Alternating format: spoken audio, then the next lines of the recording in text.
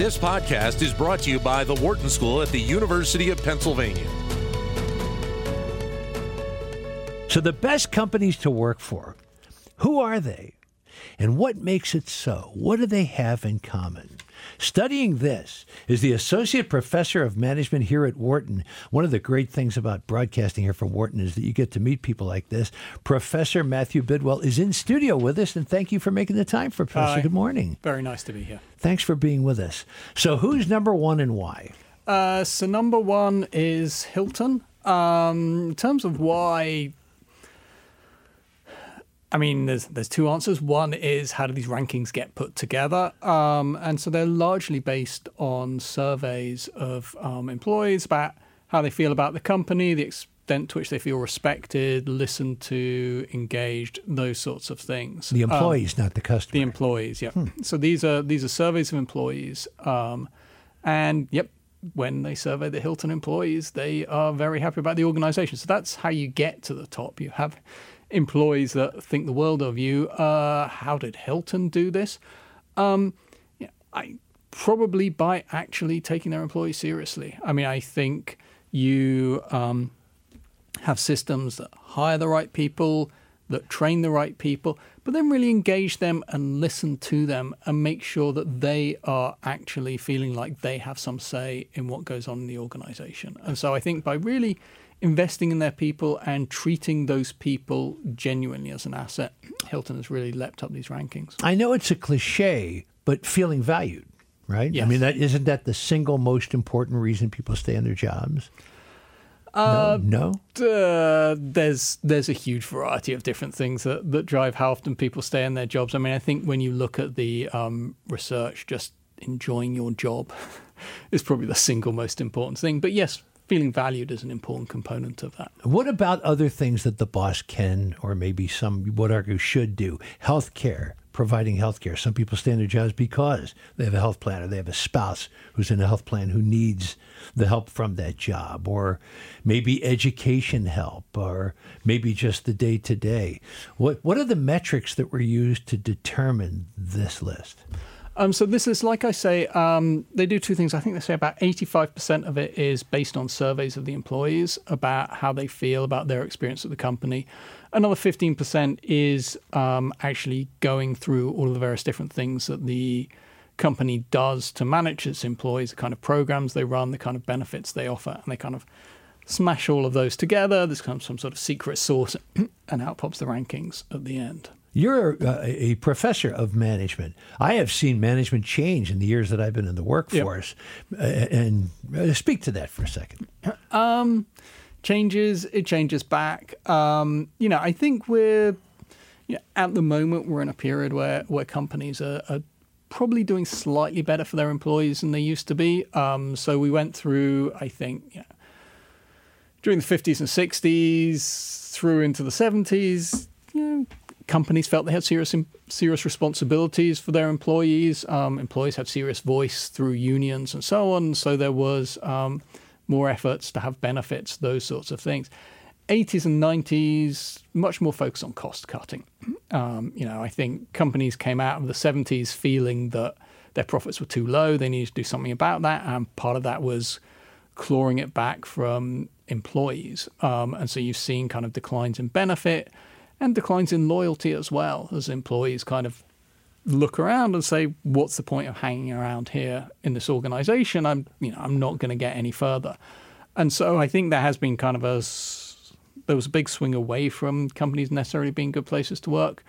It's very nice to be in a very tight labor market. And so I think at the moment you see both, these companies like Hilton, there's software companies, and, you expect the kind of high-tech companies well represented, but the Hiltons and the Wegmans and other companies with, medium-skilled work, lower-paid workforces are there as well. And so you're seeing more companies focus on that strategy. One of the things that's been nice over the last couple of years is if you look at those employers that have tended to get bad press around this, we all know Wegmans got a good reputation as a good employer. Walmart historically has not had a reputation as a good employer, but even they are raising wages and, to $11. Yeah, at least making much more serious noises than they used to about, we're no longer just in cost reduction mode when we think about our employees. You see the same thing with Amazon. So there does seem to be, at the moment, a shift back towards thinking, if we can get our people to stick around somewhat longer, then maybe we can recoup the costs of actually, improving pay and benefits. But haven't you seen a conundrum of sorts where now there's such an effort on labor cost? I mean, if you work anywhere, you are part of a labor cost, and you know that, and management's trying to keep labor costs down. And at the exact same time, almost in contradiction, managers today are so much more human and nice than they were back in the 1960s. It's in my personal experience. I'm trying to set myself up as the norm here, which you don't do. But in the old days, it was, you do this. Now it's more, hey, the manager is the lead. What do you think? They're much more personable. They're trained by guys like you. Do you see a kind of a sort of a contradiction conundrum there? I'm not sure. I mean, certainly I think there probably have been changes in society. We are, particularly in the US, much less used to very kind of authoritarian styles than we used to be. There's also, I think, just been a big shift in management philosophy, which is that we learned that just telling people what to do wasn't very effective. That, if you're in a customer service organization, you need the person who's with the customer to have some responsibility, to take responsibility for that interaction, to have some freedom about how they go about it in order to satisfy the customer. Even in manufacturing, we found that the guys on the shop floor, women on the shop floor, whoever's on the shop floor, right, they know much more about the process than the engineer who's sitting there designing and optimizing whatever they think should be the process. And so I think there has been a big shift in terms of how do we get more effective in pushing responsibility back towards the employee. But yes, that coexists with, I think, compared, to the 60s and 70s, frankly, there are fewer constraints on managers. Companies have discovered it's a lot easier to fire people than they thought. And so, yes, I think, part of the challenge may be on a day-to-day level, often when we're dealing with people who are immediately in front of us, we're probably nicer than we used to be. Which a lot of this is due to the fact that 25% of the workforce used to be union back in the 1960s. Yeah. Now it's 6 to 8%. Yeah, very low in the private sector. I do think you've got that kind of, I'm very nice to the person in front of me. Once they're kind of a line on a spreadsheet, then we go back to thinking about them as cost. And so that, I think, is where you see some of that come through. We know we should be nice to individuals, but once they become a group and I start seeing, I can shave 5% off our costs by doing all of these things that are really horrible for the people involved, but I feel I owe it to our shareholders, you see some of this opposite behavior. I realized I did not tell you what the top 10, we're talking about the best companies to work for in the new survey that's out. Hilton was number one. Second, I think, was Ultimate Software. Wegmans was third. Cisco fourth. Workday fifth. Salesforce sixth. Edward Jones is seventh. Stryker came in eighth. American Express 9. And Kimpton Hotels and Restaurants, not familiar with. Where are they? They're 10th. So another hotel brand. I think it's really interesting that you've got such a mix of industries. We're used to this idea that in Silicon Valley you're awash with money, and so you can throw bean bags at people and anything else you want them to have. But you have these very labor-intensive companies like Wegmans, Hilton, and so on, where employees are most of your costs. And where managing that cost is important to your profits, that they're there as well. And I think that's actually consistent with what we know, which is, I think often we believe employees get treated well when they're not that big a part of the cost, and they get treated badly otherwise. But in a lot of industries, you see both these kind of what we describe as low-road employers that focus on driving down costs, costs at any. Well, I was going to driving down costs at any cost. Driving down costs, to get them as low as possible. And then you see employers who tend to offer higher wages, more benefits, in the belief that doing so will give higher loyalty and ultimately higher productivity. And, one of the conundrums for us is both strategies seem to be successful. You know what I noticed? I mean, now here again, you can't really set your own opinion up as the norm, and this is anecdotal at best. I'm a newsman, not an economist. But Hilton, number one. Wegman, number 3. Cheesecake Factory came in between number 10 and 20. I've had great experiences and all. So you're seeing the employees liking the same things I think that maybe the consumer likes. Yeah, there's certainly some evidence that there's a reasonably strong correlation between employee satisfaction and customer satisfaction. And again, that may reflect the idea that we're focusing on quality. We want employees who are happy, employees who stay, employees who are going to do a good job. They're going to provide ultimately a stronger service.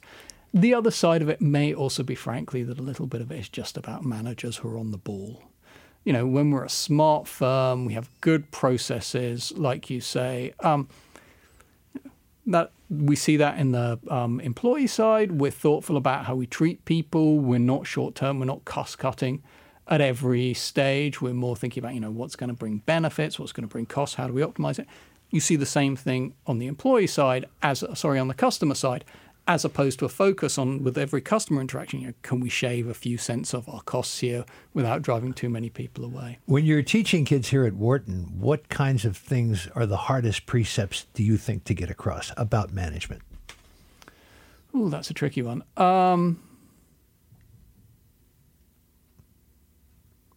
I'll let you noodle on that one for a second. I'll ask you another one. Yep. I happen to like, which comes on television all the time, there's a guy named Marcus Lemonis, who is a billionaire. He does a show called The Profit, and he tries to help struggling companies and fix them up. He always says the three most important things that he looks at in any business are people, process, and product. And he talks about how people have the slight edge in terms of importance. You would agree with that? I think so, although it's hard to tell people and process apart, right? I mean, I think what really these companies that are making the top of the list, what they have in common is they have really good processes for managing their people. So how do you get good people? You get good people by having a good hiring process. You get good people by having good training. You get good people by a set of management processes that strike that right balance of creating consistency, making sure that people perform, but also giving them the freedom to figure out how to do it in the right place. And so I think it's, yes, we want great people on the bus, but ultimately, it's a process that gets them there and keeps them there. I had a Wharton professor tell me the other day that AI is now hiring people because it takes personal human prejudice out of the mix. It speeds up the process. Very briefly, I wish we had more time. Any thought on AI hiring? The evidence is quite positive so far. We don't have so much of it. I'm not sure that reflects well on AI. I think it reflects terribly on the people who traditionally do hiring. I agree with you. I'm so glad you said that. Matthew Bidwell, Associate Professor of Management at Wharton, thanks for making time for us. Thank you very much. Really appreciate you coming in. To keep engaged with Wharton Business Daily and other Wharton School shows, visit businessradio.wharton.upenn.edu.